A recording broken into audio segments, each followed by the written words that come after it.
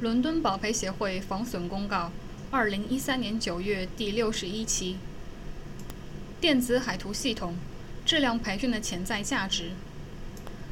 电子海图系统强制安装使用的时间正在推进，截至目前，为强制安装运行该系统所设定的首个截止日期已过。这一阶段的目标船舶包括建造于2012年7月1日或之后的500总吨及以上吨位的客轮、3000总吨油轮、10000总吨及以上吨位的干货轮。下阶段，该系统的强制安装使用范围将扩大到2014年所有现存的500总吨位及以上吨位客轮。然而，对于所有其他类别船舶的所有人而言，系统的安装使用已经较原计划大幅提前或完善。该系统甚至已成为制定航行计划和开展航行监控的重要工具。伴随电子航海技术的发展，全行业也开始致力于研究和解决在相应法律、技术和人力资源方面可能出现的新问题、新情况。这其中的问题之一包括在用该项先进技术代替传统的航行计划和航行监控过程中存在的潜在风险。无法充分有效利用电子辅助导航设备，可能导致海上安全事故发生。对电子海图系统的错误操作已成为近年来多起搁浅事故的起因之一。行业范围内的事故调查报告突出强调了多起利用电子海图系统辅助导航所导致的船舶搁浅事故，并进一步表明，在将电子海图系统用作主要的制定航行计划和开展航行监控工具时，若操作人员缺乏有效训练或对系统缺乏足够了解，均有可能导致事故的发生。在一起类似事故的调查中，英国海事事故调查处报道了一满载散货船因为在沿海现行水域搁浅而导致船体结构受损的事故。在这起事故中，电子海图系统是主要的船用航行监测系统。船上所有的高级船员都接受了有关电子海图系统运用的一般培训，但未接受针对本船电子海图系统操作的专门培训。事后查明，事故发生时的当班驾驶员为避免碰撞危险而过早地改变了航向，但未能有效观测船舶位置，并通过电子海图系统监测船舶的航迹，且没有注意到船舶可视搁浅预警系统发出的警报。事故船舶吃水10.6米，而安全线高度设定不足，仅为10米。事故发生时，驾驶舱船员对于防搁浅预警系统被断开的事实并不知情，也未有效运用电子海图系统进行船舶导航。具备合理设计的电子海图系统本身应尽可能的方便用户，操作界面也应尽可能简易好用。与此同时，当班船员不仅需要接受有效培训，以便掌握如何正确使用电子海图系统，还应了解相关设备在应用上的局限性，以及其作为船舶航行决策支援系统的主要功能。对于电子海图系统操作培训的强制要求，已被1978年海员培训、发证和值班标准国际公约、国际安全管理规则以及海上人命安全公约第5章的内容所涵盖。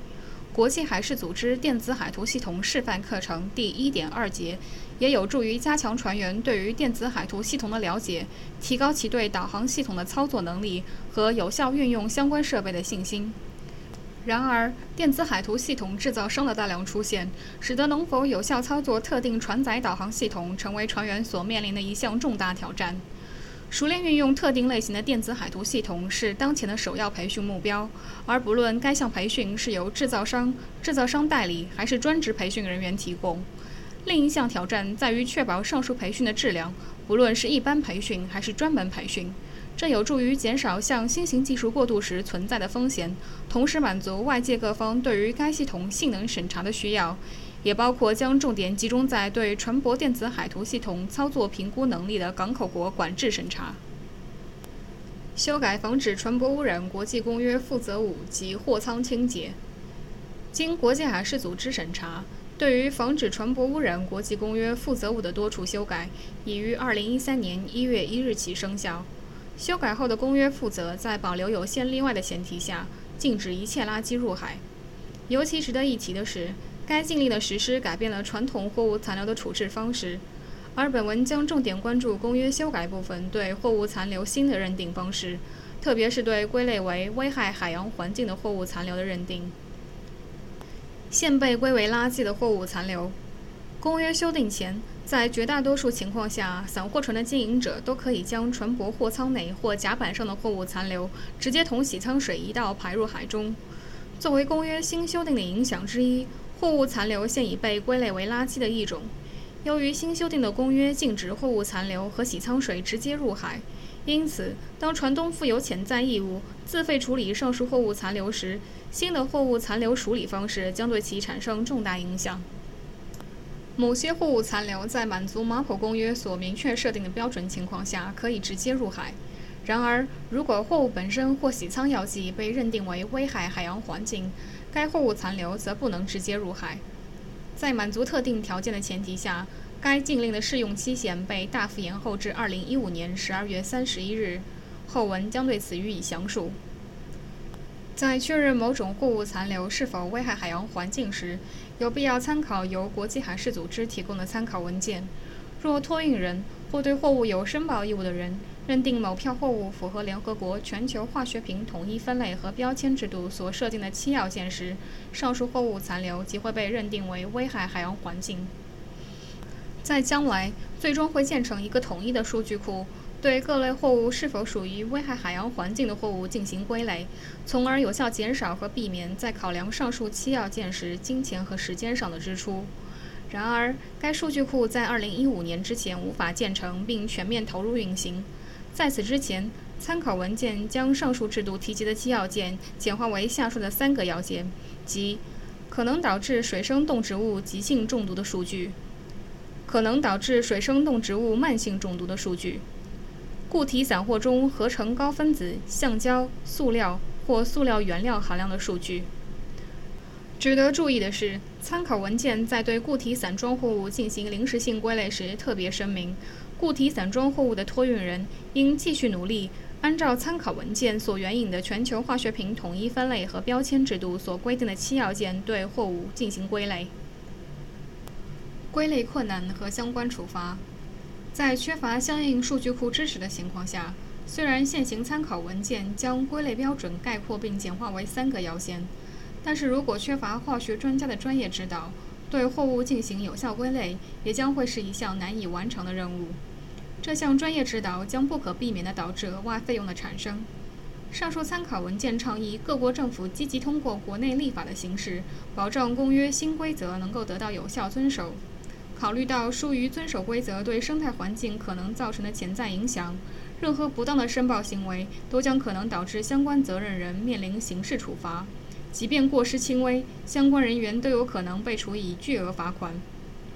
除此之外，对运输货物按种类进行概括分类，可能无法准确反映特定货物的性质。例如，同一种矿石的化学成分会因为所处的矿山以及其他伴生矿的不同而存在差异，因此有必要对产自不同矿山甚至不同矿层的矿石进行测试，以确保对每类货物依据参考文件所归纳的要件进行准确申报。即使上述数据库全面建成运行后，偶尔也可能需要就某一特定货物进行检测。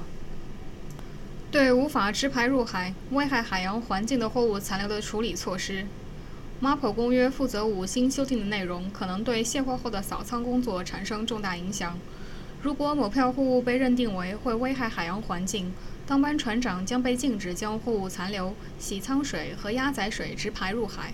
在这种情况下，船舶在抵达配备有相应接收设施的港口之前，上述不断聚集的废物将不得不持续堆存在船上。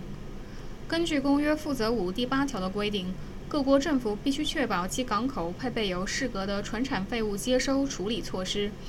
但国际海事组织已表明，目前世界上的港口还没有配备这类的接收设施。与此同时，各国政府还有必要确保，当船载货物不属于危害海洋环境货物时，所用的清仓药剂也不会危害海洋环境。该修订本对船东和租船人的影响。处理危害海洋环境货物残留的费用将取决于货物的有害程度及相应接收处理设施的配备情况。然而，目前各类标准格式合同还没有明确规定该费用的承担情况，因而上述费用在船东和租船人之间的责任分担还有待进一步明确。由宾口起草的定期租船合同残留货物条款浅显提及了上述费用的处理问题。然而，该条款可能对租船人影响深远，因为船东可以援引该条款，在港口缺乏相应接收处理设施的情况下进行绕行，以便处理船载货物残留，并将由此产生的费用转嫁给租船人。在这种情况下，租船人也需要与分租船人就该费用的承担做出相应安排。进一步而言，如果对货物属性申报不实，或者对危害海洋环境货物处理不当，都有可能导致海洋环境污染事故，但对类似事故的责任分摊却有待进一步明确。在这种情况下，由事故环境污染所引发的侵污费用及相应的声誉损失，对任何责任承担方都将是不能承受之重。因此，应当引入清晰的合同条款来应对上述问题。2015年12月31日之前的过渡措施。MARPOL 公约修订负责出台后，国际海事组织充分认识到托运人在对货物按公约要求进行归类时所遭遇的困难，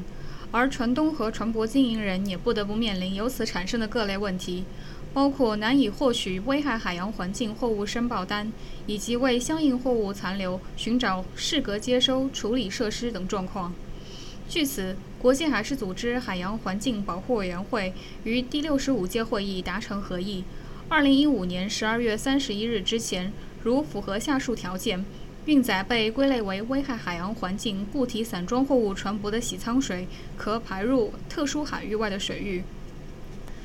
根据从相应港口当局获取的信息，船长有理由据信，在货物接收码头或下个停靠港没有适格的接收设施，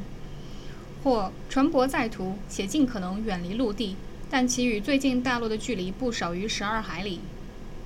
或洗舱前，固体散货残留已尽可能清除，且装袋准备卸至岸上，货舱已扫清；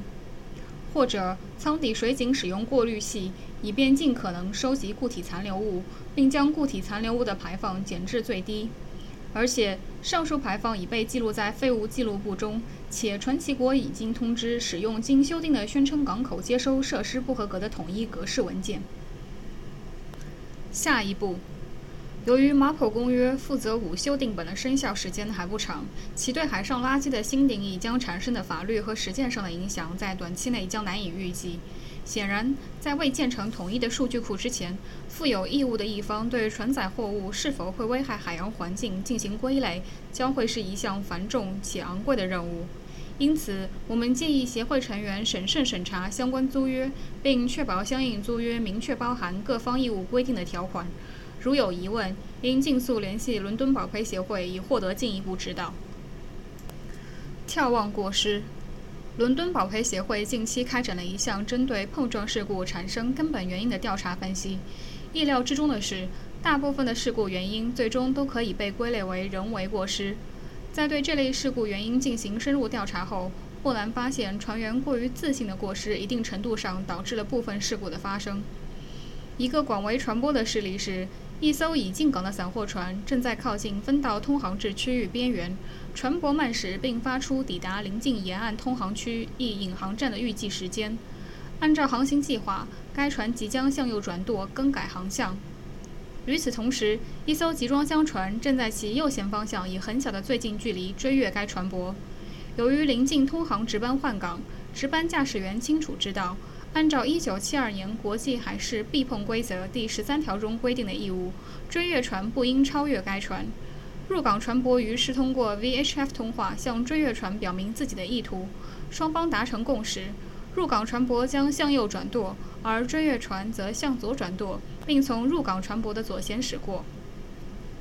在上述通话结束后不久，接班驾驶员抵达船桥，值班交接开始。入港船的值班驾驶员想当然认为两船船员已充分了解该计划，并相信集装箱船将从本船左舷船尾通过。不幸的是，接班驾驶员未能对事态发展进行有效监测，也未能依约向右转舵。当追越船撞上散货船驾驶舱前方右舷部位时，正在通话中的值班驾驶员对事故的发生完全措手不及。